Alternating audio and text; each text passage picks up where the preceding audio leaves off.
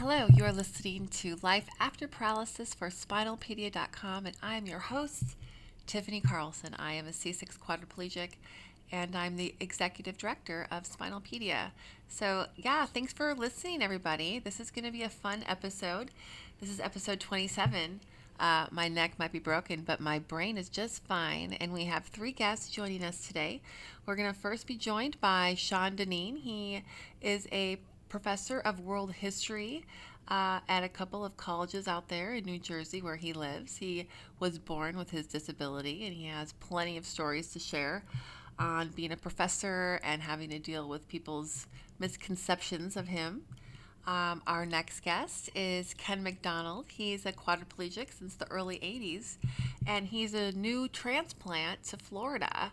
He has a ton of funny stories to share. He also is a former quad rugby player, and so we'll be joined by him as well. And our last guest is Antonia Sinibaldi. She's a high-level quadriplegic, incomplete, so she can feel much of her body, but she uses a ventilator, and she's also from New Jersey, and she was injured as a little girl. So she has her stories to share on what it's like to grow up with a disability and going to school and having to deal with all of that stuff. So we have three really cool guests lined up. Thanks again for listening to this little podcast of ours. I know there's a lot out there, so thanks for listening. We're going to start with Sean. And yeah, so thanks again and enjoy the show. Hi, everybody. So I'm Tiffany, and we are joined by Sean Deneen. He is from New Jersey, and I know he is a professor, which is really cool, and he has a disability. So, hey, Sean, how are you? Fine, thank you, and welcome to you all. Thank you all for letting me participate in this. Absolutely. We love to talk to every kind of person out there who has a disability to see what their life experience is like. So this is going to be really cool to hear your stories, because I know that you work as a professor, which I don't think we've had anyone on yet who is in that kind of field. So can you share? Well, let's start with your disability, if you don't mind. I mean, I see that you have like mobility up above. So are you kind of like a paraplegic? Yes, I have spastic paraplegia from premature birth. Oh, you do? Okay. So that whole life you've lived with this disability then? Yes, I have. Yes, you have. So were you ever able to walk as a child, or was it always right in a wheelchair? For a very short period, they stopped making the kind of metal brace that I used. Yeah. And yeah, had some surgery that didn't really work, but I'm thankful because my mind is intact and I'm able to communicate, and you can get around the physical stuff if you have a good brain. That's why we're doing the show today. But how old are you? I am 46. Okay, so you grew up in the 80s, the 70s and the 80s, went to school then with pre-ADA though, right? Yes, and that had its own challenges. Yeah, I bet it did. I started off in a separate school for people with mobility problems, cerebral palsy, and so on, and then went into the public schools and was in special ed classes until I was in a fully inclusive environment when I went to high school. Oh, it took that long. Well, I always had the academic ability, but the argument was in those days that we were more comfortable with our peers. Right. So which stupid. Is kind of a subtle segregation. It's not as direct as racial or gender, but it's no less real. Exactly. I agree with you there. Well, so I like to think I helped to change that in a small way. I bet you did. Out there, have you always been out in New Jersey too? Yes, since my early childhood. I was born in Virginia. My mother went to college down there, and I was lucky because being so premature, they had the first treatment center for premature babies. Oh, cool. But my mother came back up to New Jersey when I was very young, and I've been there ever since. Okay. So what was it like when you went to high school with everyone who was able-bodied? Well, it had been a gradual process. I had started going to inclusive classes in the 5th and 6th grade. Mm-hmm. I always enjoyed academics. I mean, I was more of a person. I read from a very early age. I have a almost unique gift. I can read very fast. I can read a 1,000-page book in 15, 20 minutes. Okay, that's very cool. Yeah. So Nice. I've always been an intellectual person, and so I yeah. enjoyed it. I got involved in our debate club, the Model UN, Oh, cool. and became an Eagle Scout, which was a great social and recreational activity. Yeah. Oh, fun. And so, were you the only kid in a wheelchair at your high school? Actually, I was one of the few. Okay, good. But I was welcomed and treated as same as anyone else, and expected to do the work with, what do they call it, reasonable accommodations. Yep, reasonable accommodations. You know that. Yep, you're right on. I've always been blessed. Then I went to college and got a bachelor's and a master's. And okay.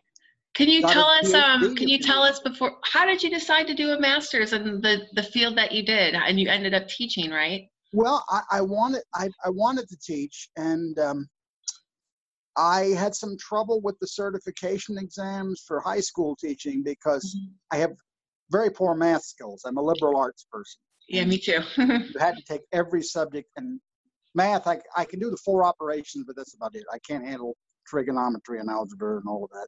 It's terrible stuff. I got a master's at Kane University, where I work. Cool. And then I got a PhD a few years ago. No way. All right. So that's crazy. I always be so nervous to teach. I mean, is that what you're doing exactly? Are you going in front of a class and teaching? Yes. And frankly, I love it. You do. Okay, we got to talk about this. This is so interesting to me. I'm such a shy, I do these podcasts, but to be in front of a class of how many people do you teach at a time? As this past semester before the virus, I had 37. Wow. And what age are college students, right? Yeah. These are mostly freshmen and sophomores. It's a required world history course. Okay. Wow, that's cool. But I've had students of all ages. There was a woman in her 60s who decided to go back to school.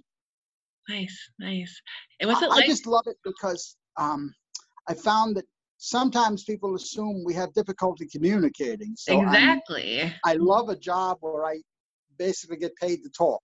And I bet you world history is actually a pretty cool course. I love history. I would love a world history class.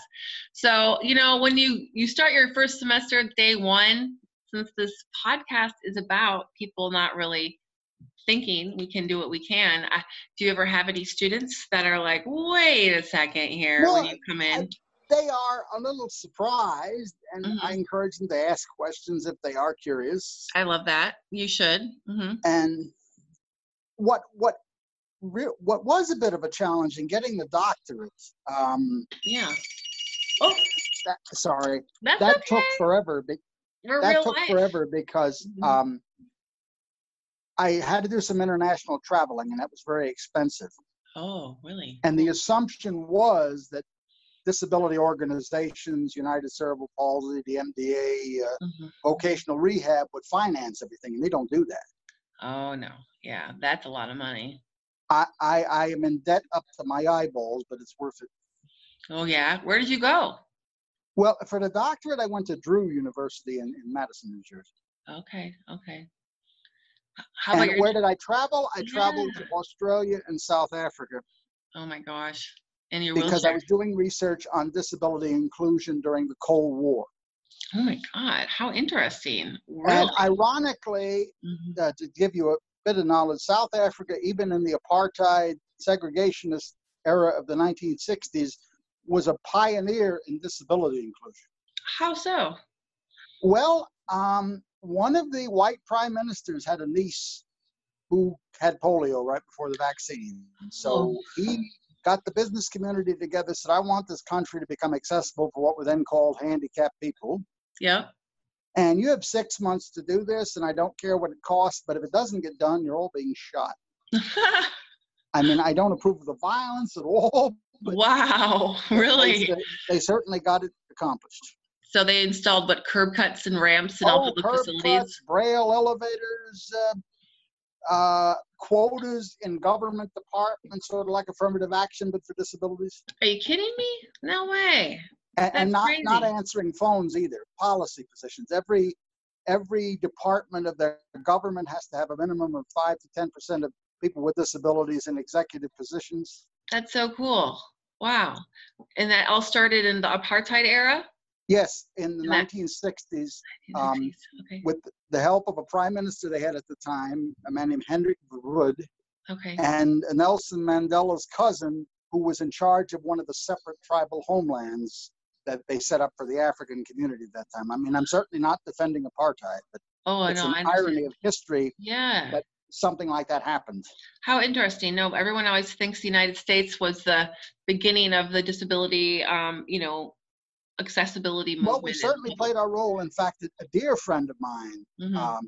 filed the first lawsuit in California under the ADA's predecessor, the Rehab Act, because she was labeled Downs and put in a workshop in an institution and sued to become a dance instructor. Oh my gosh. Wow. And how did she win? Yes. And she became an advocate and a dance instructor and a wonderful mentor of mine that if you do any more of these, you might want to talk to her. What's her name? Her name is Karen Lynn Kloop. Karen Lynn Kloop. I don't know her. I haven't heard of her. That's so cool. I love to hear stories like that. Absolutely. I will get her information later. We'll have her on the show. So now that I've given you my basic background, is there anything else you wanted to ask? Well, the main thing, as we want to know, I think, because we're trying to stay on topic, even though your life is crazy cool. And I love that you're a teacher, but this is kind of about how are people, responding to you as a man who's a professor in life and doing your thing. And we all have these crazy stories where people are shocked. Oh, I have a few of those. That's what we want. I wasn't sure how far you wanted me to go with that. But. Well, you know what? Let's take a story into. I'd love to hear one if you want to flesh one out. Yeah. I will tell you one rather amusing and sad story at the same time. Okay. I was in a restaurant and a person came up to me and they wanted to know whether I was allowed to be out that time of night. Wow. Because apparently we're all under curfew and we're not allowed to associate the same way as able-bodied folks. Oh my gosh. That's their exact words were, quote, "Are you people allowed out this time of night?" Wow. How old was she? Was she young or old herself? I'd say maybe late 40s. I mean, not very young, but certainly not ancient. She's Louise's. That's terrible. What'd you say? I made a very sarcastic remark. I said I was being rewarded for having shaved that day, so I was allowed to go out because I shaved. I tend to respond with humor and sarcasm because anger, however justified, is often dismissed as tantrum throwing. It's not taken seriously. No, you're right. That's the right way to do it. Yeah, but especially I have an even more bizarre story. Okay, let's hear it. Yeah. And I have to preface this. It's going to sound so weird. You're going to think I made it up, but I swear to God this happened. Well, we believe you. I believe you. Hopefully everyone else believes you. I'm in another facility and I'm eating. And a woman asks, do I have paralysis? Is that why I'm in a wheelchair? I suppose I get injured or something. Now, that's a legitimate question. Yeah, yeah. So I said, yes, I have spastic paralysis, which is a form of cerebral palsy. Yep. Well, without any sort of warning or reasoning, this woman suddenly puts her hand on my face. Oh, no. And turns me to face her. Oh, no. Now, you're really going to be, I'm glad you're sitting down because if you were standing up, you'd faint. Oh, you're funny. So her hand is on my chin, on my face, and this happened so fast, I don't know what's going on. Oh, no. So she suddenly proceeds to stick a tongue depressor down my throat the way a doctor would. What? So no. What? Yes. Why? So I'm sitting there trying not to be violent, but wondering, I want to get this person off me. And I certainly can't communicate with this device in my mouth. This is crazy. So she finally let go of me, and I said, basically, what the heck was that? I try not to swear, but it felt like saying something else. I would have sworn. I would have said something mean. And she said, well, you don't have the speech impediment that most people with some types of paralysis have.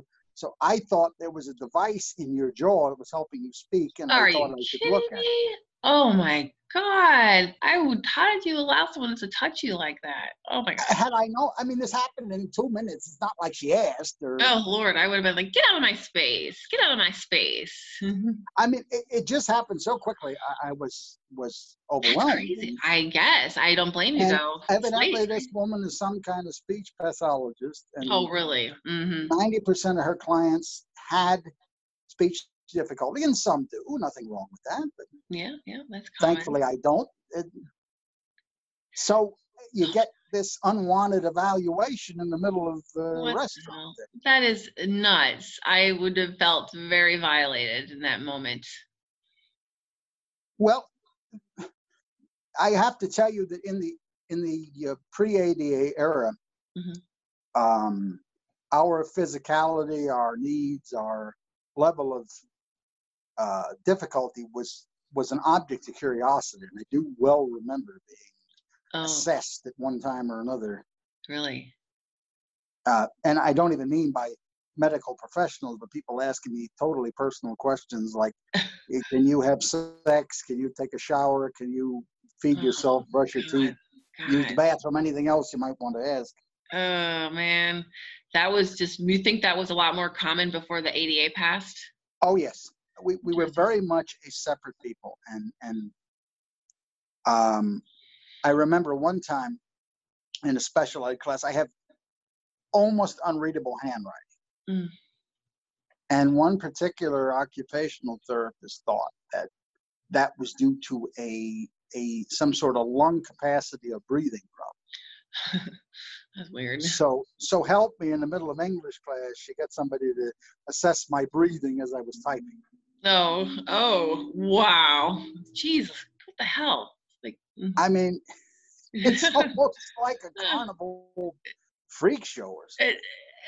don't these people think like, wait, this person may not, they may be offended. That doesn't even seem to cross their mind that Well, someone with a it does disability. more so now, but in those days, we were more or less considered research subjects. I hate to put it that way. Or freak shows,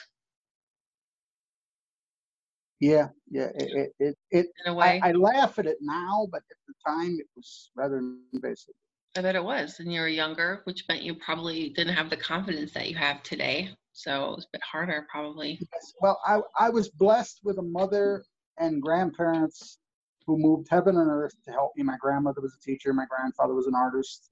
My mother's a psych nurse. So Oh, they fought like cool. hell at a time that many did not, to see that I got somewhere. That's good. Well, you have, gosh, and now you're teaching full time as a professor, which is great. I'm an adjunct. In order to teach full time, one must convert the dissertation I wrote into a book. And with all this virus and not having the money, I must go back to Africa and do some more research. But because of the disability, that's not something I want to do alone, and I don't have the funds to take someone with me right now. Okay, great. But Well, I hope to do it soon, because I've been an adjunct for many years, and it doesn't pay as well as full-time professorship does. I hope that you can go back to Africa soon when all this is over with to do your research. That's my goal.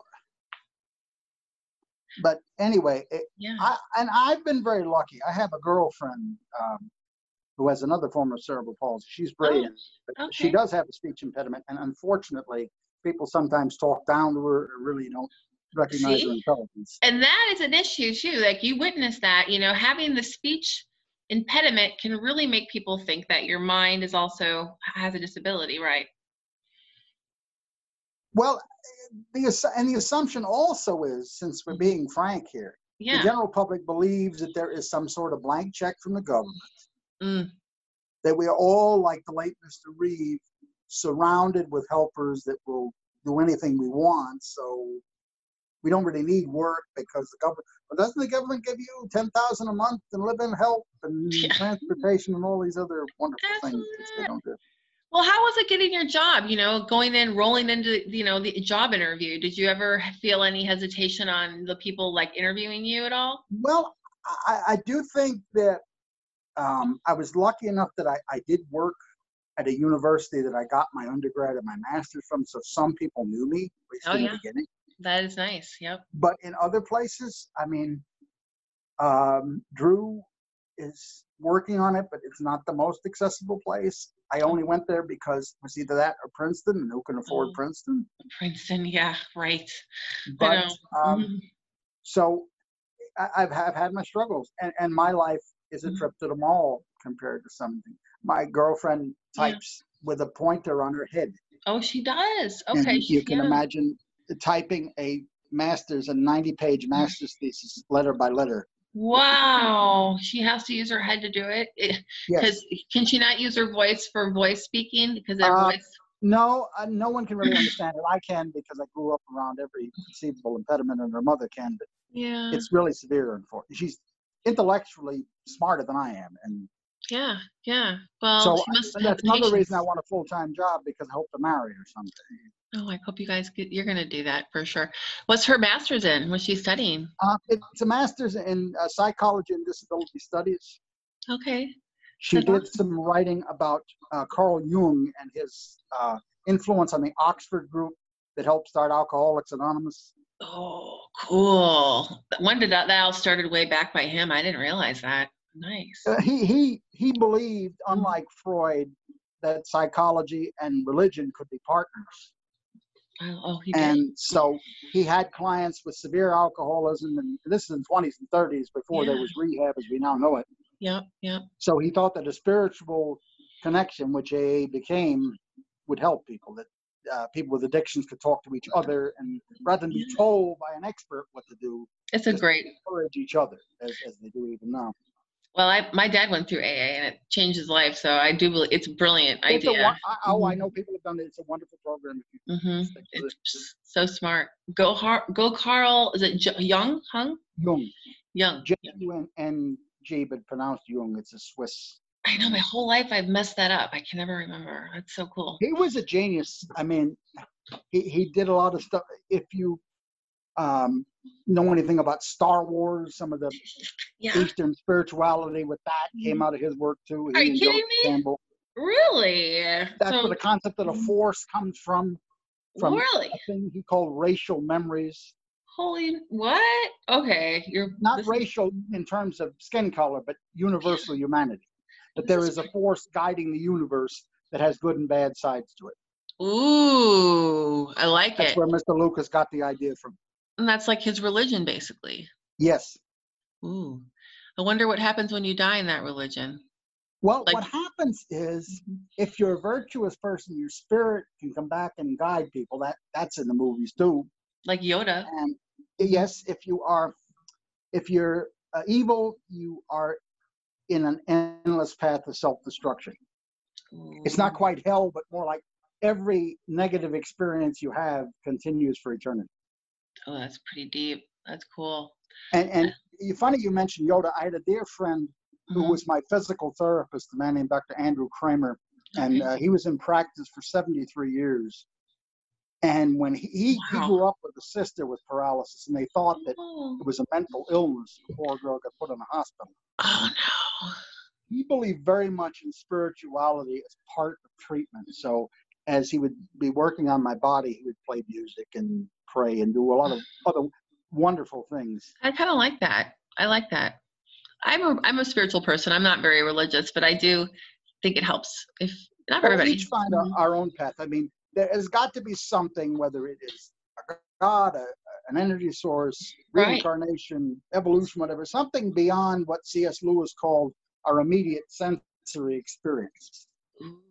Ooh, C.S. Lewis. I like that's to good. Throw quotes around that, so. I like immediate sensory experience. Let me keep from distracting you. Was there any other thing you wanted to ask? No, I think we got it. Very much. This has been so cool. And so before I let you go, are you currently doing your work from home then, just out of curiosity? Yes, indeed. We had to do that for most of this past semester. I'm on summer break now. Okay. But we are going to sort of combine online sessions with some face-to-face. Some face-to-face this fall. Hopefully you can get back in there maybe. I'm hoping to also go up to Canada if things, that's a little cheaper, so I can afford that right now. Yeah, the border's got to open. There's also propaganda programs during the Cold War period, and at the same time that a lot of Americans went up to Canada to get out of the Vietnam War draft, a small number of Canadians came and got involved in the anti-guerrilla campaign. Really? On the west side. So I want to talk to a professor friend of mine, a man named Frederick Gaffin, about that. Okay, well, you need to get your butt up there. What city? Montreal, Toronto? It's actually Ottawa, the capital. Ottawa. Okay, never been there. Well, I hope you make it. I was there years ago. It's a wonderful city. Is it beautiful? I've only heard good things. Canada, I've been to Winnipeg many a time because I'm in Minnesota myself, and I love Winnipeg. I hope you're all right out there with all the disturbances. Oh, yes. We are doing just fine. The riots, of course, have quelled just like most across the country. There are the peaceful people that do their stuff. 90% of them are, absolutely. But then you get a lunatic fringe that screws everything up. I know. It was a bit scary in Minnesota about a month ago when everybody saw, of course, what was going on after George Floyd's murder. But yeah, things in Minnesota are pretty much like everywhere, just pandemic, and there's peaceful protesters downtown. Like on the 4th of July, there was 300 people dressed in black that walked the streets peacefully. Indeed. That's in the best traditions of the Republic. But another part of Canada I know well is this place called Windsor. That's near Detroit. I have family in Detroit. Okay. And July 1st being Canadian Independence Day, Dominion Day they call it. They have joint celebrations, which I really enjoy. That would be fun. I would love to celebrate that. I was in Canada 15 years ago for the Winnipeg Folk Festival, and I got to taste it a little bit. I'm like, oh, Canada, they're pretty nice. I like it up One there. Of the things that my girlfriend Yvonne and I talk about as a honeymoon is possibly going to Western Canada. So you should do that. Yeah. I know British Columbia, I've heard it's like going to Europe, but you're in Canada. Very beautiful, I've heard. So Winnipeg is nice then? I've not been there. It's stunning. It's like this beautiful town. It's like a large city about as big as Cleveland, and they have a French Quarter. They have all different ethnicities represented in Winnipeg. They have great shopping and beautiful restaurants right on the river. What I was able to do when I was there in '94 with my late grandparents and my brother, I was a liaison to the U.S. and Canadian Scout movements. Wow! So cool. we went to see the Parliament, the Supreme Court, and this beautiful museum of Canadian history that. Oh yeah, I went to that one with all the dioramas in there. They have a bunch of dioramas. Did you go to that one? I volunteer for the Paper Mill Playhouse, and we teach theater to young people on the autism spectrum, and we are doing an Inuit play right now. Ooh, an Inuit play. You don't see many of those. That sounds awesome. This woman actually adopted the story of Goldilocks and the Three Bears to have it be an Inuit young woman. Okay. And some tribal elders in the form of bears. And she goes into their home and they have a pulach, a potluck celebration. Oh, that sounds awesome. And you're going to perform this eventually in person, or? Well, we've been doing it through the phone, but we hope to. I teach with a dear friend of mine who went on my South African trip, Leslie Finelli, what's called Theater for Everyone. And we teach theater to young people with or without disabilities to promote communication, cooperation, fun, and self-esteem. All right. You're pretty awesome, Sean. You're really doing a lot out there. I love that. Well, it's my pleasure. I feel that the universe or the Almighty gave me a certain amount of talents, and by the grace of God, I should try my best to make use of them. You are so doing is this beautiful...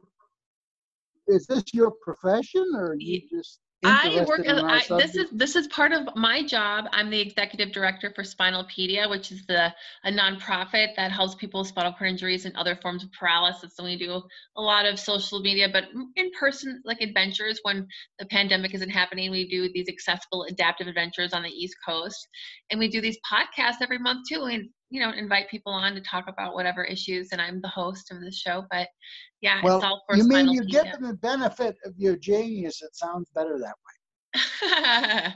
Yes, I did go to a psychic once many years ago, and she told me this was something I should do for a living, is interview people. So I kind of feel like I have to do it. Okay, then since you interview, I can tell you this quote. You know what Vice President Humphrey, a Minnesotan himself, once said about being interviewed? What did he say? It is an attempt to create an ideal universe out of corporal reality. In other words, we find the best in our subjects and the people that are interviewing us, and the best part of who we both are is amalgamated to make something even better. I love that.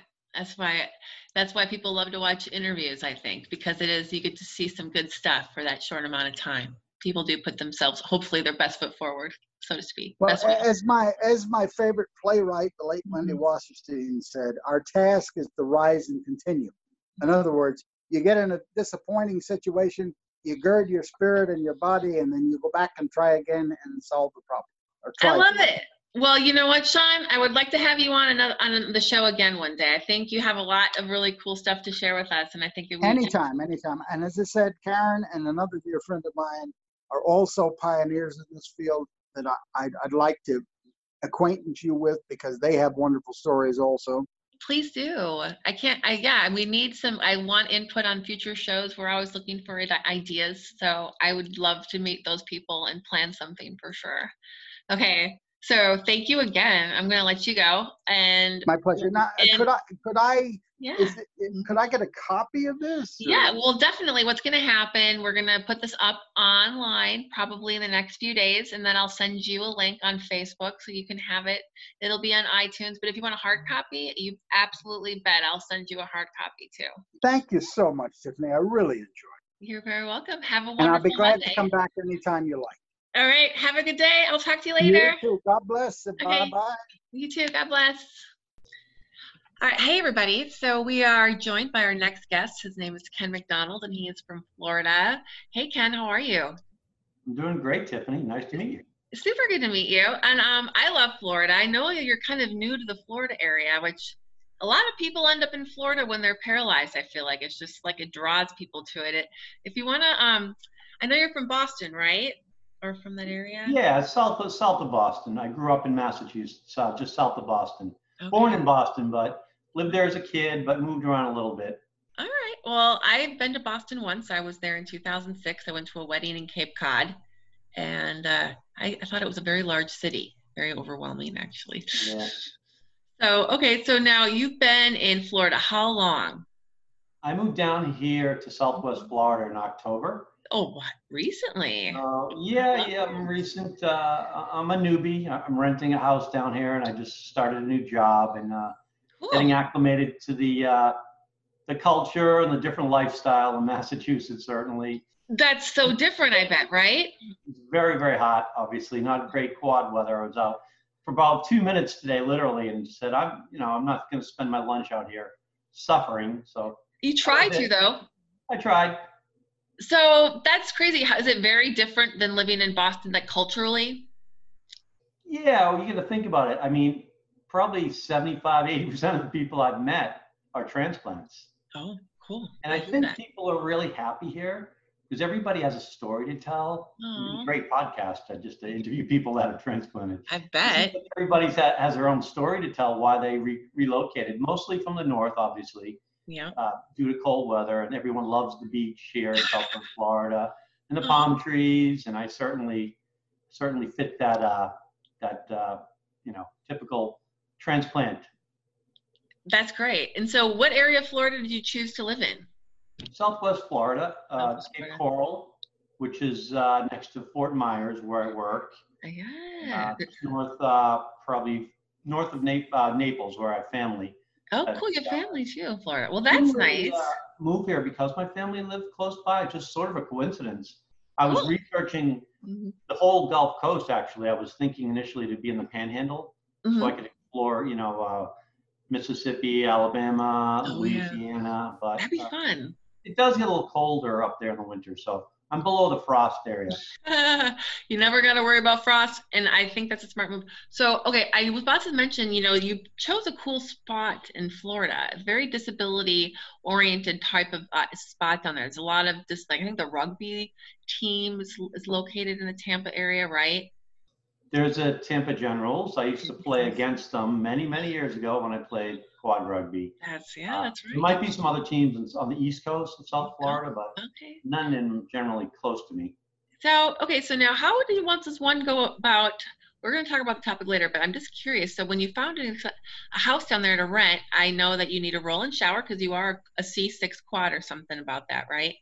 Don't use a roll-in shower. You don't? Nice. I use a shower chair, but I do require some assistance, sliding in. Okay. I did it independently for decades, but with rotator cuff tears, full shoulders, I'm just not quite as strong as I used to be. Okay. So I need minimal assistance. But. So how did you find a house that worked for you? Just so for anyone that's kind of wanting to do the same thing one day, accessible housing can be kind of hard to find. Well, one advantage of living down here is all the houses are 99% of them are ranch style. Oh, so right there, you're already off to a good start. And I probably looked at 3,000 houses on Realtor.com. Oh my gosh. And, I had certain criteria. Yeah. Bedrooms, definitely wanted a pool. If you're going to move down there in this hot weather, you want a pool. A garage, of course. Most of the houses have garages. And I had to find a bathroom where I could approach the tub on the side. Yes. Blocked by the toilet or the sink. So, my big brother says to me, that's kind of a lot of a house for you. And I said, well, it is, but I needed to find an accessible bathroom. And you found it.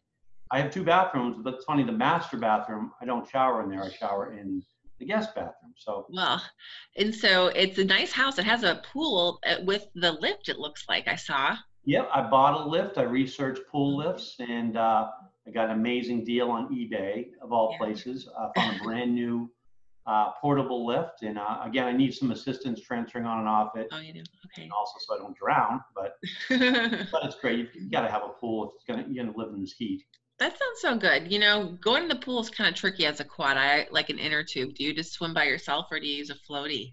I have floats, but I kind of grab the side of the pool and kind of hop along and try not to scrape my knees on the sandpaper-like walls. Oh, that's the worst. I'm always in there with friends, so I get a hand, and I do have a snorkel mask. Oh yeah. I can, when I snorkel, I can swim pretty confidently back and forth, but I'm still trying to get used to being in a pool again and be confident enough to swim. I would love a smooth bottom pool so I don't have to worry about those rough edges because those always get me too every time. Price you gotta pay. Yeah, but are there pools like that do have better bottoms? They have to be, right? Probably, but I'm pretty happy to have a pool with palm trees around. No kidding, right? And I was gonna say, how about the beach that you go to? Is there a way for you to get out on the beaches? There are beaches, and I do have a 4-wheel drive powered beach chair. Oh, you do? Nice. Cajun Mobility. It's called the Cajun Commando. Oh, cool. Mine, the Blue Beast. I don't know if you've ever seen pictures of mine. I have. I have not used it here yet because of the COVID pandemic. The months it wasn't quite as hot. I just haven't gotten my trailer registered yet. Oh, no. Trailer, and I do require assistance, so I've got to make sure someone's with me. Okay. But there are beaches close by where I can use it. Beautiful beaches. I love just going, and even in your power chair, if you can't get in your normal 4x4 chair, or your manual chair, I know you push up, you can just get kind of close to the water, which feels good at some of the parks around there, right? Oh, yeah, sure. I mean, I try to get near the water, whether it's a waterfront restaurant. It is just so humid here. I mean, I don't want to be stuck out on the beach, on a really hot day. I know. It's bad in Minnesota too. It's like 95 and humid every day this week. It's terrible. So, okay, now I kind of want to go back a little bit because I know you've been injured a lot longer than me. I was hurt in 93. You were hurt in the 80s, right? Oh, you're a newbie. Yeah. I was injured in 1982. 1982. And you must have been a young man at the time. I was 17, a junior in high school. Oh. 55, if you do the math.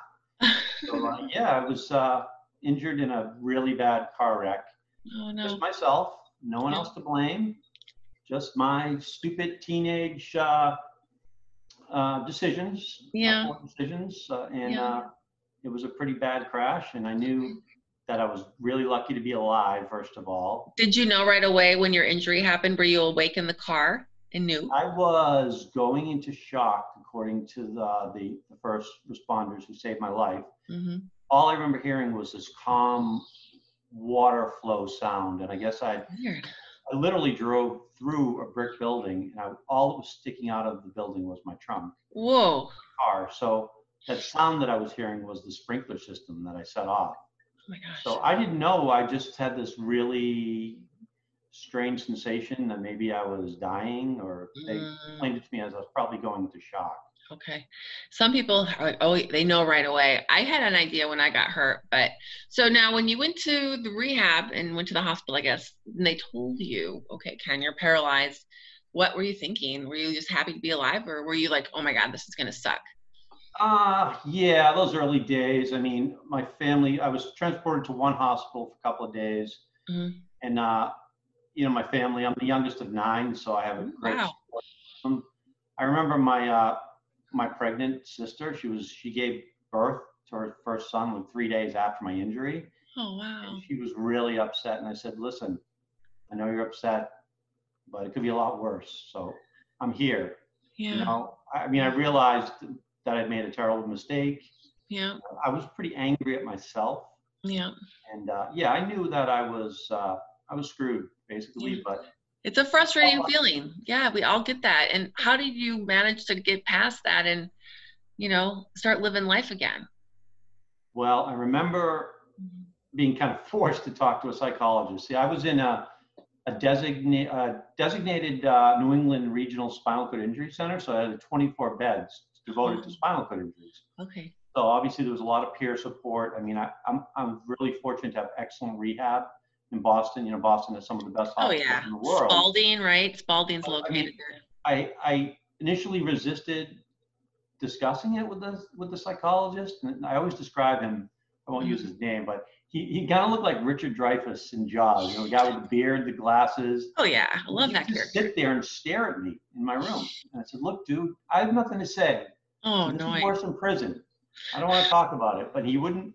He was persistent, and eventually I just opened up and expressed my feelings about it. And did he help? Help? Yeah, of course it helped. And then obviously the peer support of That's other guys. Huge. Mm-hmm. And another story I think I relayed to you in my story that I wrote. Yeah. And when you have this kind of injury happen, you learn to put things in perspective. Yeah. And at night we would, the guys or all the patients would get together. We'd play poker.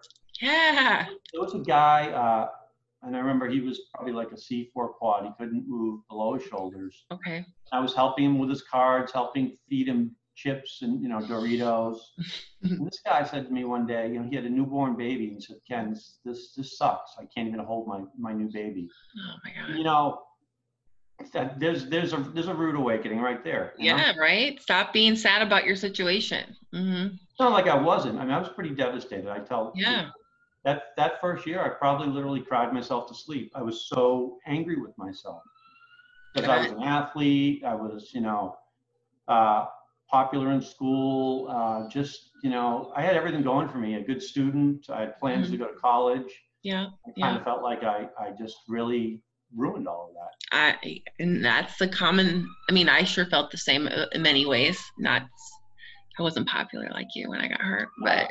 Yeah, but I did feel that way. You feel guilty, don't you? You feel so guilty with your family too.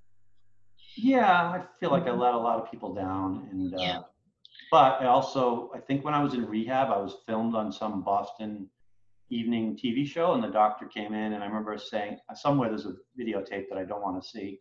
But I told him, I'm only 17. I have my whole life ahead of me. Yeah. So I kind of, you have to be self-motivated, and I see a lot of people. Newly injured folks struggle with that, but you really, it's difficult. You can grieve the loss, but at some point you need to move on and really, you got to get past it. Looking to the past is not going to help you achieve your goals. No, you got to live in the moment, right? That's what they always say. Live in the moment. Live in the moment. At least that's my philosophy. That's how I dealt with it for 38 years and counting. Well, you were so young. I was 14 too. And, you're all of a sudden you're paralyzed. You're living life in a wheelchair and people start treating you differently, of course, which I kind of had a hard time dealing with. I got kind of frustrated. What was it like for you kind of going back out in the world as a young man in a wheelchair, and were people assuming stupid things about you, or what kind of things did you run into? I remember the first time I went to the big mall near me independently. I'm not sure if I drove by then, if I was driving. Mm-hmm. Maybe not. Maybe someone dropped me off. I was so paranoid. I felt everybody in the mall was staring at me. Yeah. Maybe some of them were, but I was so freaked out by it. I know. And, it just took a long time for me to get used to being in the chair. I remember my first day back in high school, my senior year, and there were teachers, there were staff and students that hadn't seen me. Okay. You know, Ken, the big, athlete, the jock and all that. Right. I Right. was wheeling into class the first day. I was Oh no. terrified. I was Oh, no. terrified. What were did people approach you the right way and say the right thing, or were people just not knowing what to say? How did that go? A little both. You could see the uncomfortableness, and I don't blame them. Yeah, I'd they be feel the same bad. way if I had a friend or a classmate that I hadn't seen in a wheelchair, and suddenly I know. he comes rolling in. So yeah, I can understand. So how did it go though? With the topic of this podcast is people thinking we're not capable of what we really are. I know when I've been out and about, people think, oh, what does she want for dinner? Or will they ask, they don't want to direct questions towards you. Sometimes they don't think that you're all there mentally. Have you ever run into that at all? Oh, of course. I mean, all the time, even recently as a few months ago. I mean, two things. Fortunately, I'm an extrovert, and also I'm pretty assertive. And the one thing that drives me crazy, you go to a restaurant with a friend, someone in the host or hostess looks at them instead of you in the eye and said, where would he like to sit? This happens, yeah. Oh, and that annoying. one gets me. I'm pretty thick-skinned, but that one gets me, and I'll say, I'm right here. You can ask me. That's good. That's what I do too. I'd like to sit over there. And sometimes people are so uncomfortable, they can't look you in the eye. They cannot look you in the eye. That happens all the time to me. They can't look you in the eye. It kind of bugs you, doesn't it? It's like, just look at me in the face. It does. I mean, again, I've been doing this a long time, so I'm used to all types of reactions from people. So many people just don't know anybody in a wheelchair, right? So they have all these ideas. And you just have to. It does help to be assertive. And if you're assertive and you show people that you're confident in who you are, they tend to look past the wheels and see the person first. But it does take some work.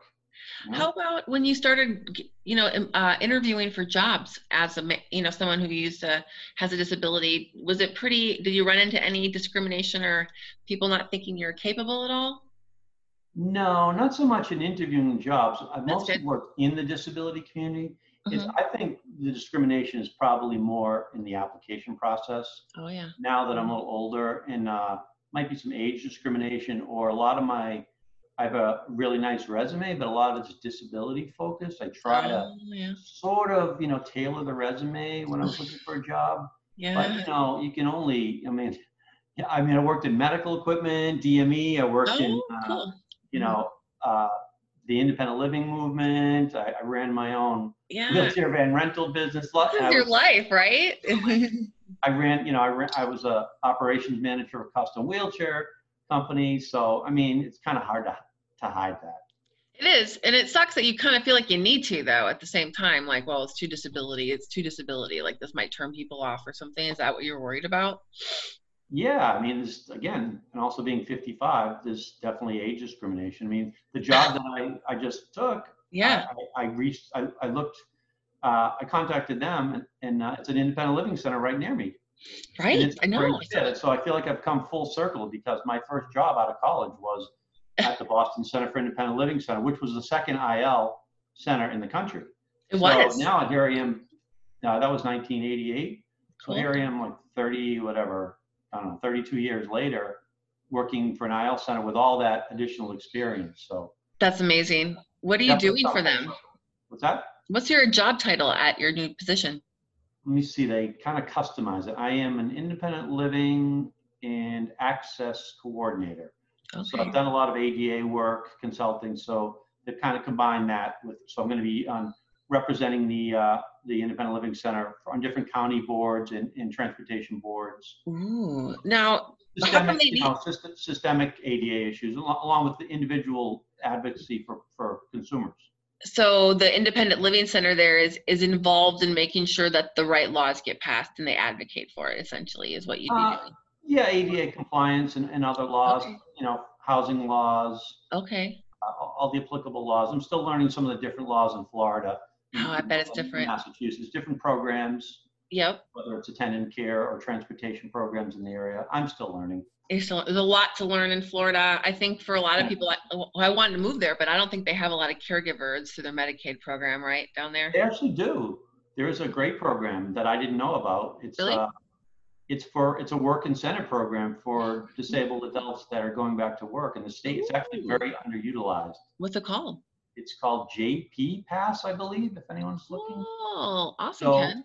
yeah, my employer actually referred me to that, but I'm kind of in like a catch-22 because I'm still on SSDI. I'm in the trial work period and I'm employed. So you cannot be on the program if you're on SSDI, even though it's a work incentive program. Oh, that's weird. So we're trying to see if there's some sort of waiver on that. That's awesome. But there are, those are the things I need to learn. There's a free, like a toll exempt program that I'm applying for. So I don't have to pay tolls when I drive to work. No way. They have that if you have a spinal cord injury? Right, exactly. Like in Massachusetts, we didn't have to pay parking meters. Here, same way. Same in Minneapolis. I can park anywhere for up to 4 hours free. Right. A lot of that's because of our dexterity issues with quads, trying to manipulate a parking meter or whatnot. It's the same with the toll. I got trapped. I thought I was trapped in a parking garage a couple of weeks ago. No way. There was no live attendant there, and I couldn't get my credit card and debit card out of the little slot. I had to push the button. I can't do that. Some virtual attendant. There was no live person there, so that might be something I need to advocate about with my job, because there's, I'm not trying to get free parking in the garage. I can't, I don't have the dexterity. That's the same reasoning behind the tolls, right? Yep, exactly. Or the parking meter. So I'm gonna have to do some advocacy around that, because that was really frustrating. That's scary. That I once knew a quad who figured out that problem by keeping a reacher stick with gum at the end of the reacher stick, and then he would take it and grab the ticket and pull things out. Yeah, should be a better way. I mean, I should have been able to pay before I got to the gate. Agreed. In the garage. Well, a lot of places will have that, but it was pretty stressful because I'm at the gate and I'm trying to get the gate open. Fortunately, nobody was behind me. I may have probably asked them to help me if there was someone behind me, but. And the worst comes to worst, you could always call 911, right? Yeah, well, I pushed the buzzer, but I was kind of freaked out for a few minutes there. Geez Louise, that's my worst nightmare. I drive too, and I cannot do the parking meters. Always street parking, constantly. It gets old after a while, though, doesn't it? It's stressful. It's one of the things we deal with, though, It is. People understand. They think, oh, well, it sucks that you can't walk. I said, well, that's one aspect of it. There's so many other daily aspects of life that people don't understand. It's not so much the lack of walking. It's just all the other little things. It's every little thing that comes with it. And you only know it when you meet someone and you hang out with someone for a while in a wheelchair. It's the only way.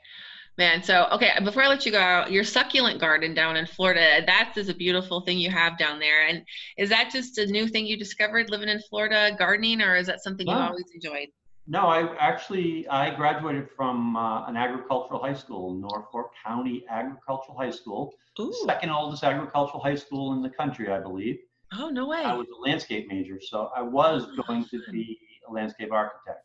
Oh, you were going to do that. Okay. When you're going to be a plant science major in college, you better pass all your science courses. So I wasn't very good in chemistry and failed chemistry. So my major. So no, I've always loved gardening. Oh, that sounds so good. In a chair, I've probably got about 40 plants, and cool. I love. It's just nice. It's just a nice hobby to have, and it's therapy. I feel like it's really good when you're paralyzed to be around plants. There's something about it. You should have seen me transplant 2 cactus yesterday without gloves. That was pretty. No way! You got your quad hands in there and did it? Yeah, I only got stabbed twice and no real damage. Well, congratulations! I don't think I could do that. I don't know. After being paralyzed, I can't get my hands dirty. I'm a baby. And I don't know. I need to learn to get them dirty again. I'm a baby about that. Well, I don't mind getting them dirty, but I do mind. There's a lot of spiders in Florida. Oh. So I'm a little more cautious about digging my hands into the. Really? So these spiders popped out. Lizard popped out once. I didn't mind the lizard. No way. The spiders are in the spider bite in Massachusetts. Got really infected on my arm. Ooh. So I'm a little arachnophobic. So that's one part I do tend to have large spiders in my house that often like to surprise me in the bedroom. And oh no, don't say that. Okay. Well, that's the one trade-off, I guess, for the good weather. You have to be okay with the big spiders. Wow. Correct. Because they don't die. It never gets cold down there, so they just keep getting bigger. Well, I do have lizards all on my lanai around the pool, and I noticed they're having babies because I've seen some little baby lizards. Oh no. Apparently they lay one egg at a time. I looked online, and so I've got little babies out there. So I like hopefully they're lizards. going to take care of any spiders out there. They will. That's cool. Well, okay. You are so fun, living down there in Florida and just having this new life experience down there. You're inspiring me. I told you online too, I would love to do that myself one day, being in Minnesota my whole life. So I may meet you down there at some point. You can come visit. I have a guest bedroom. Okay. I may take you up. Sorry. I love that part of Florida. My mom stays in the Sanibel Island area. I love it there. That's one of my favorite beaches I go to. And it's not very accessible though, but there was a manual chair that I rented that we pushed out. So The Causeway beaches are accessible along the Causeway. I found some great spots with some trees with some shade. Okay. I know I need to go back. It's been since 2006. So anyways, but thank you for sharing, Ken. It's been really great to talk with you, and have a great rest of the summer. And maybe we'll have you back on at some point. We'll talk more about life in Florida. All right, Tiffany. Great to talk with you. All right. See you later. Bye.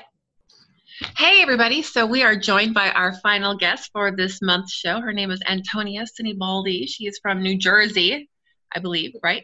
So, hey, Antonia, how's it going? It's going well. I'm surviving Corona. Hey. Surviving this madness. Congratulations on that. It's been a long 4 months, hasn't it? It blends in. Like the house, like being at home every day is the same. It just blends in. Every day is a blur. So where in New Jersey are you? Are you near the New York area, or you're more in the southern? You're in the New York area. Okay. I'm very, very North Jersey. I'm not north like close to Pennsylvania area. I'm north, like I have New York City in my backyard, so I can see from my window. That's so cool. Okay. Yeah. So I know a little bit about how you were injured, but people who are watching probably don't. So if you don't mind, let's kind of go back to 1999. I know that's when you were injured. How old were you at the time of your injury? Yeah, I was in a car accident with my mom, my dad, and I got a C2, 3, 4, and 5, possibly 6 and 7, incomplete injury. Wow. My dad was the one who at the time was the head medical. Like my mom and I were both injured, but he had to go through He had to go through everything. So he was like, oh, okay. So like I was 2. Yeah. So yeah. So you. That must have been really hard for your whole family to have to go through that. Do you remember much at your age when that happened? I remember. No. I remember. I was 2. I remember being at the rehab. I don't necessarily remember before. I remember walking in my house, looking in right before we went in a car, and I remember that I was vomiting. Probably before the accident, and then we got into the accident. But I remember my memory is clearer, like at the rehab and after. Okay. Yeah. I mean, you were so little. I don't think I've ever interviewed someone so young before having an injury at your age. So for you. Neither have I until recently. Yeah. Oh, really? Did you just meet someone who was also injured young? Yeah, a little boy in California. Oh, he's really? C2 all the way to T4, and so like he's the cutest little thing. But it was just more emotional for me to meet him than him to meet me. He can care less about me, but I care more about him. Yeah. That's how it is. Kids are like that. 5 now. Oh, so, I feel like, could you share just a little bit about what it was like being a kid with your situation? I mean, you probably don't have a lot to compare it to because that's your normal, but what was it like? Were you self-conscious a lot about your chair, or did you try to go through your childhood just not caring too much about your injury, or how did it go? I was more concerned about suctioning a spasm. Suctioning a spasm. So like I don't I like spasming in public or vacuuming in front of my class or suctioning and having long suction. Oh, like that is what bothers me most. Driving my chair it's my car. That's my baby. So I'm not advocate for that. And there's like there are more people who drive chairs than need suction. So suctioning is fascinating. Two things that I always hated doing in public, but I've gotten better. You got used to it. And I think that's important to mention. A lot of people don't realize that that's a whole other world of being paralyzed. It's not just not being able to walk. There's a whole bunch of other stuff happening, like the suctioning thing, and the spasms.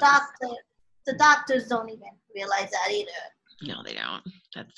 So with the suctioning, I know that that happens because you're on a ventilator, right? And so going through, did you go to normal school and all that kind of thing, or were you? I did. I went to normal school. I started in a special ed pre-K, and I remember we had 2-3 kids that couldn't walk. Okay. And now as we're older, they can walk with like crutches, or they can walk with like something they have to balance on. But but they stayed in special ed in a regular school system. Like only very few were transferred to like a special school. But then I also used to go to a special ed camp, special ed camp with kids in chairs. But I was the only one that I was the only one at the time that was very normal, like very like cognitive. Like I would finish my work faster than everybody. I would talk about politics. I would talk to every teacher. I was the one who was the most social, and I still am. But now they're all normal. They all either went to college or they can talk on any topic. But I was the one who was never socially isolated. That's good. Well, how old are you, right? You're like 20. I'm 23. You're 23. Yeah, you're very young. And, you were lucky, to be alive, right? Growing up during a lot of, laws were passed before that your injury happened to make sure that we do have equal rights in school and all that. But you do run across, kids that aren't really sure about if they want to play with you or invite you to their birthday parties. Like, did you have plenty of friends and all that growing up? Was that all normal for you? That happened more at the age. Okay. That happened more at the age. Like the older I get, the less and less. The less. Invite. Yeah. But then, less is more, I guess. And I tell myself the same thing. Like growing up, I went to everybody's birthday parties in Cliffside Park, and in the town that I used to live before the town that I live in now. But the town that I grew up in, at first, there's more people with paralysis there. Oh, and then in the town that I grew up with.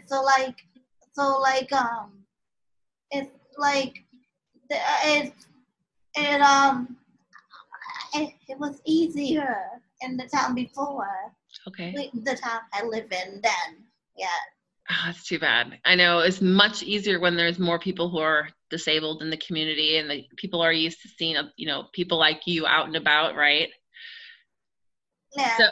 So what was it like? You graduated from high school on time, right? And everything was normal? I graduated from high school, and I'm happy. So happy that I graduated from high school. I can't believe it's been 5 years.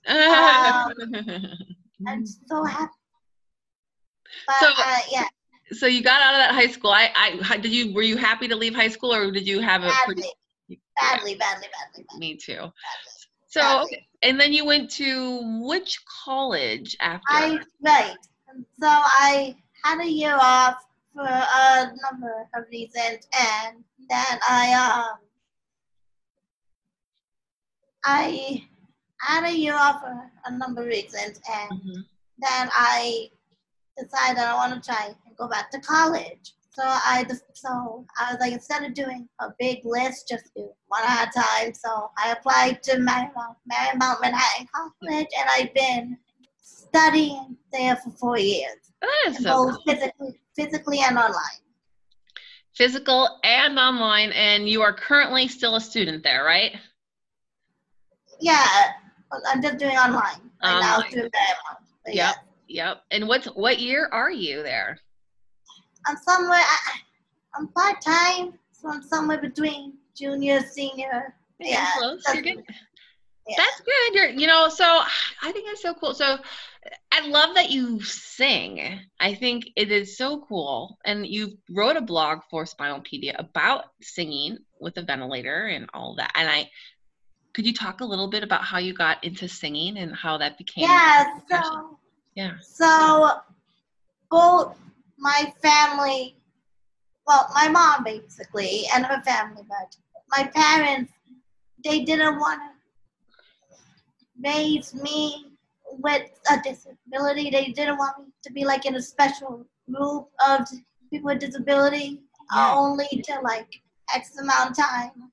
So like my dad at the time, he loves classic movies, classic books. He loved the classics.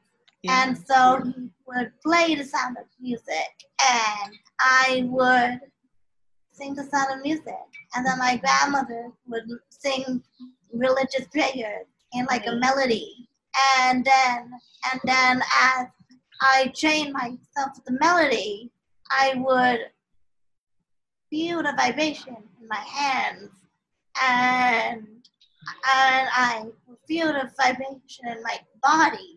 And not enough to make me spasm, just to feel complete. So I'm like, I can sing with this machine. I can do it certain ways. But yes, I was 5. You were 5. Well, singing brings everybody joy. I love to sing even by myself. I don't know.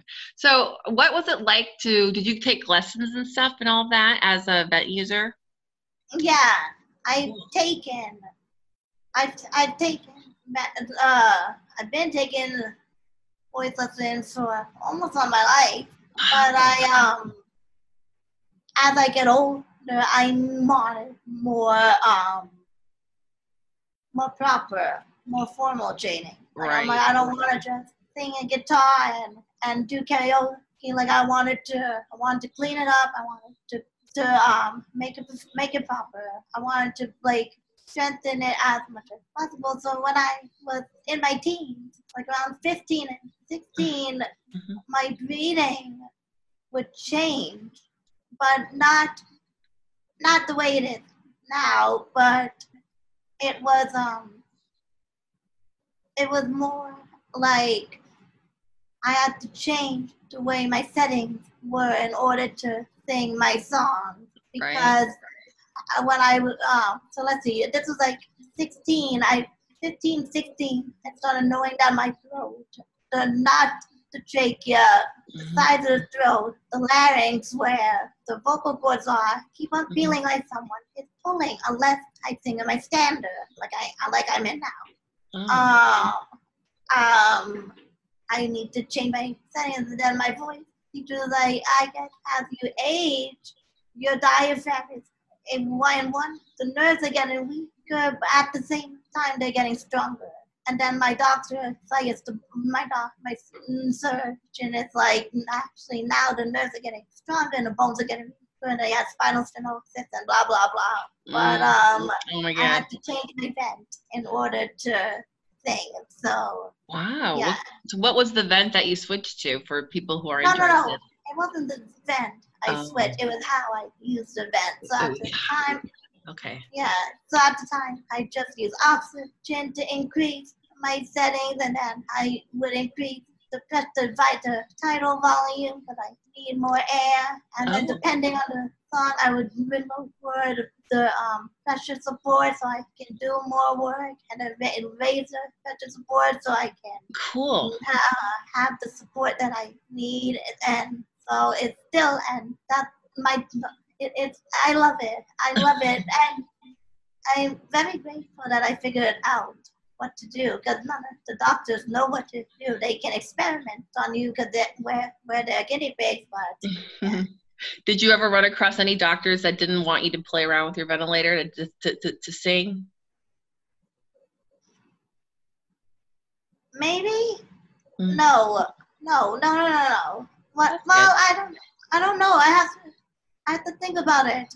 My pediatric pulmonologist was more vent literate than the one I have now. She's still vent literate, but she wasn't as vent literate as the other pulmonologist.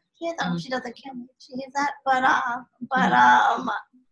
they're both very good in different ways. The one from my pediatric one was like, the bigger you sing, the bigger the nose, more the lungs are working. So eventually the pacemaker will be better for you. Not now, you're too young, you're too severe. But and then I had it when I was 21 and it worked. It helped my singing in many ways. Cool. But that's another story for another day. Well, that's great. I love that you sing. I'm not going to ask you to sing right now for us, but if people want to see you sing, do you have any videos online available? Yeah. So I have a YouTube channel. I started off doing cover songs when I was 14, and then I progressed to doing vlogs of my life because singing is not going to change society as much as I want, and the activist and a politician in me wants to do more, so I started teaching about vent videos and spinal cord and stuff like that. Oh, cool. On your YouTube channel? All right, you're doing everything on there. All right. Well, and then I'm on Instagram. I'm on Facebook. Instagram is not all apps, not every social media platform is easy to use at the same time. So for me, I need because I have no hand movement. I will try to be as responsive as possible, but I prefer Instagram. Like I prefer Instagram and Twitter to chat, and then Facebook and YouTube to like post stuff. But I try to be as helpful as possible. Okay. Well, we will share links to all of your social media stuff when this podcast. I have a website that I put my Spinalpedia stuff on as well. So. Yeah, Antonia. It's AntoniaSinibaldi.com, right? Yeah, AntoniaSinibaldi.com. Okay. We'll post that up there on the page when we get this up. So, do you have any funny or crazy stories to share about people just not really understanding your disability and thinking like, you might have a mental disability, because that's kind of the topic of the podcast we're doing? I have a lot. Well, I can talk in two things. I like when people hear, not every person, but like when not the most educated person, I should say, or self-aware, I should say. They think C2 and C3 comes with brain injury, and no. I know they're so close to the brain, but it doesn't affect your cognition. Like I had family members that I'm not close to who live across the country, and they may come over for like family deaths or something, and they're like, "Oh wow, you're so witty," and I'm like, "Oh, you don't know how much wit I have." Oh no! And I get sassy, and then and then they're like, and then they someone's like, "Wow, you're so alert." So they think C2, 3, and 4, and everything on the upper cervical end is so brain injury. And my doctor did say that it's 9% possible that the halo that I had did give me brain injury, but not enough to affect cognition, affect plasticity. Yeah. Wow. That's crazy. I've never heard of anyone assuming a brain injury accompanies a C2 or a C3 injury. I haven't heard that one. That's a silly one. Oh. Yeah. And then when I went to college, at the time, I was so pissed, if I can say that word. Pissed. Oh, you can say pissed. Absolutely. Okay, I was so pissed off that I was like, I was kind of offended. But then at the same time, thanks to Spinopedia, and thanks to reading books more than watching TV, the movies, and studying, teaching myself teaching myself, it's more like unaware. So my classmate it's from Oregon, and we went to the same college. I don't know where she is now, if she graduated or not.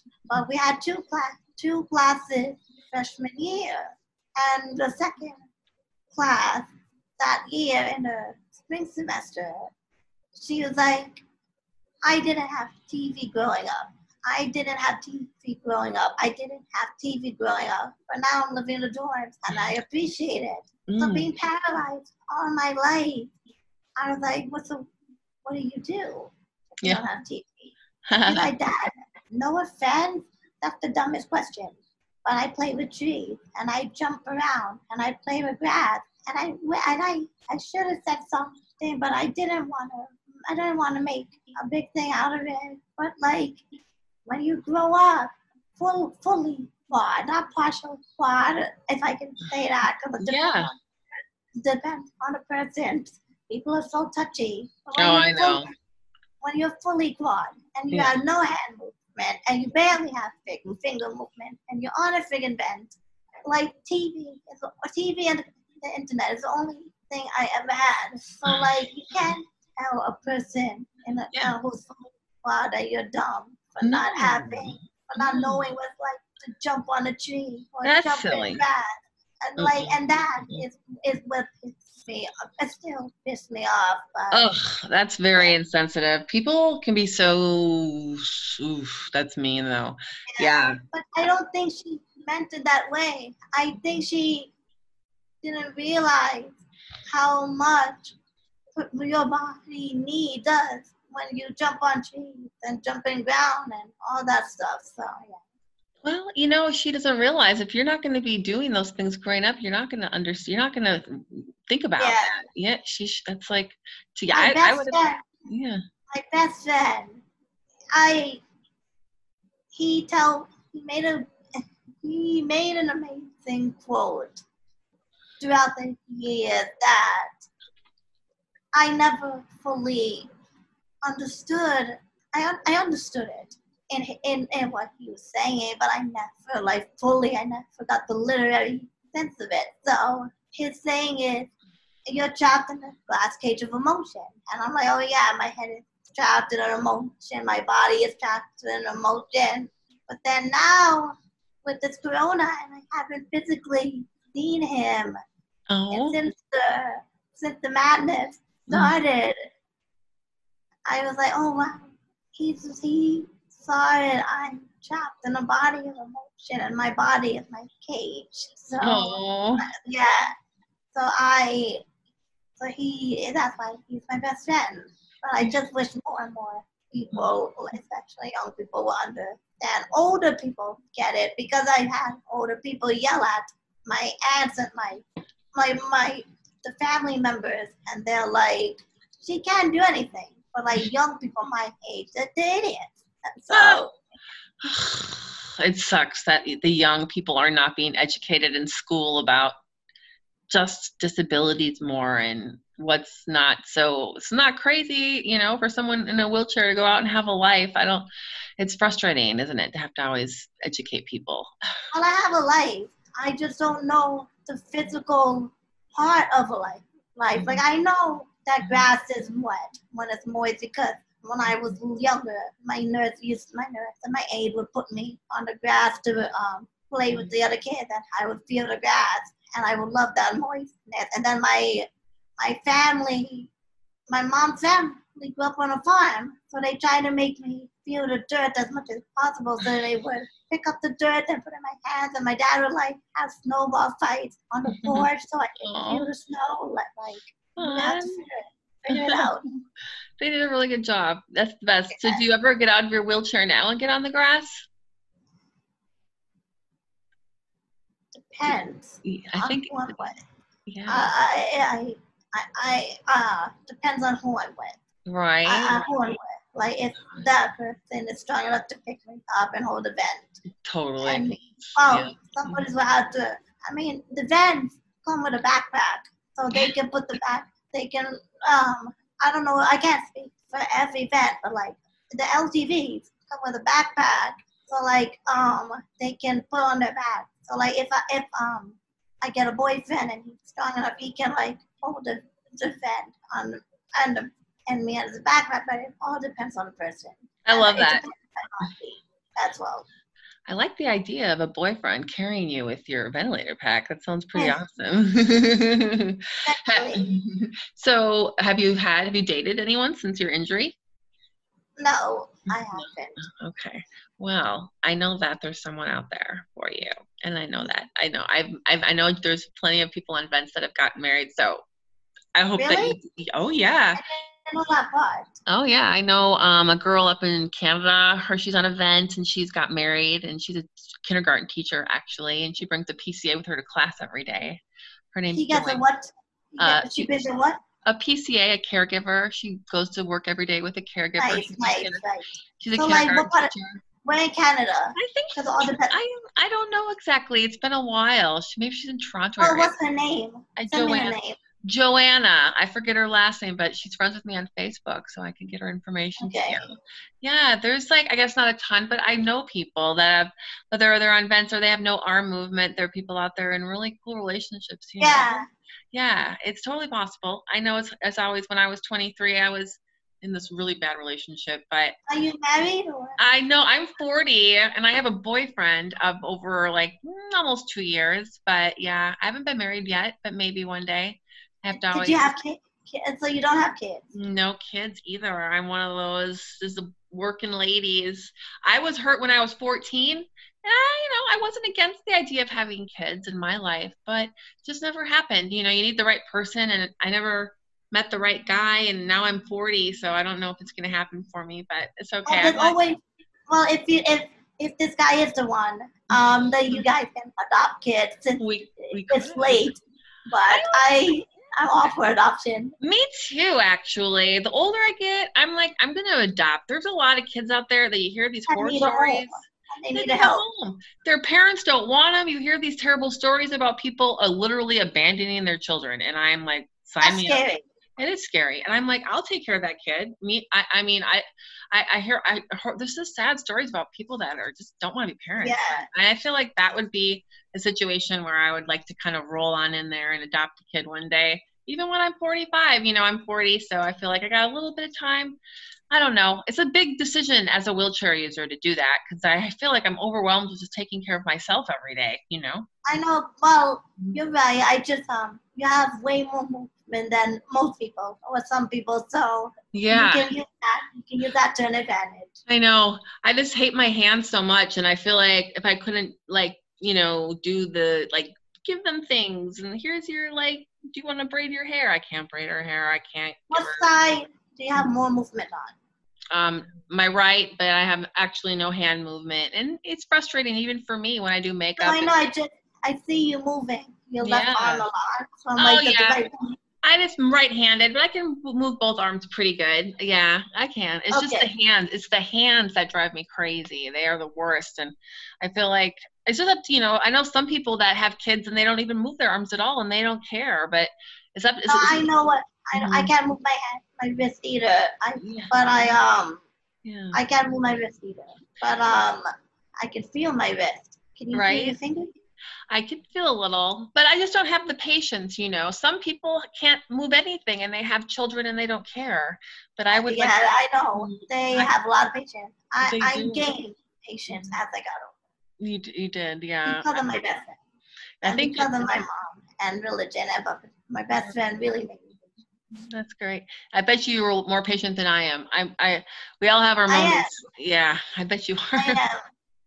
So do you have any advice on how, to be more patient before I let you go, since we are kind of running low on time here? Right. To get more patience, you need to. It's hard, isn't it? It's easier to think than word. Mm-hmm. It's to get patient, you need to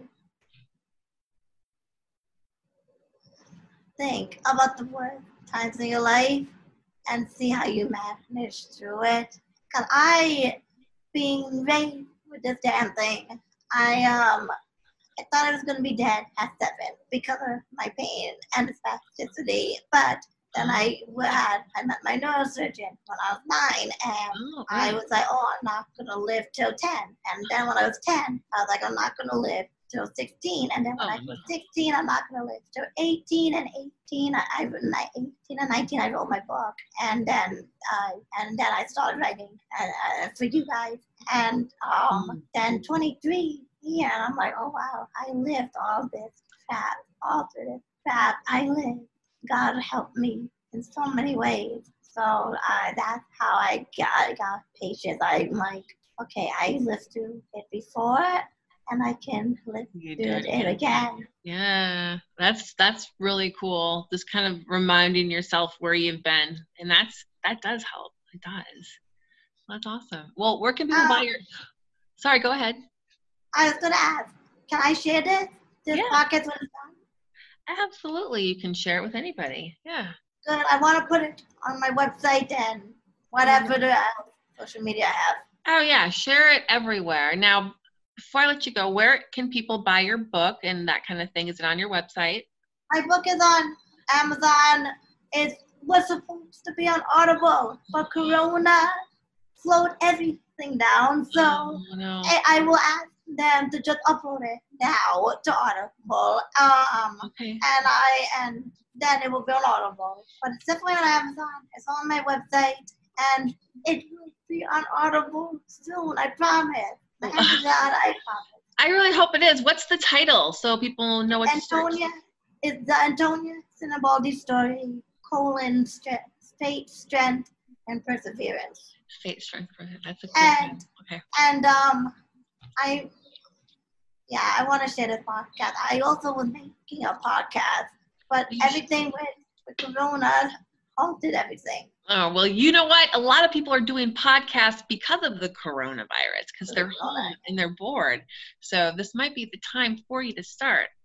Think about it. So, yes. Email me the link. I will share it. Yeah. Thank you, Tiffany. We should do this more, just as friends. I'd love to. It's super great to talk to you, Antonia. You're a sweetheart. I wish I lived closer to you so we could actually hang out after the coronavirus is over, of course. Yeah. Okay, but have a great day, and please share this, and I will talk to you later. Wait, let me know when I can share that. Oh, I will let you know. I'll talk to you on Facebook, but it'll be out there tomorrow. I'll give you the Bye. Okay, see you later. Bye.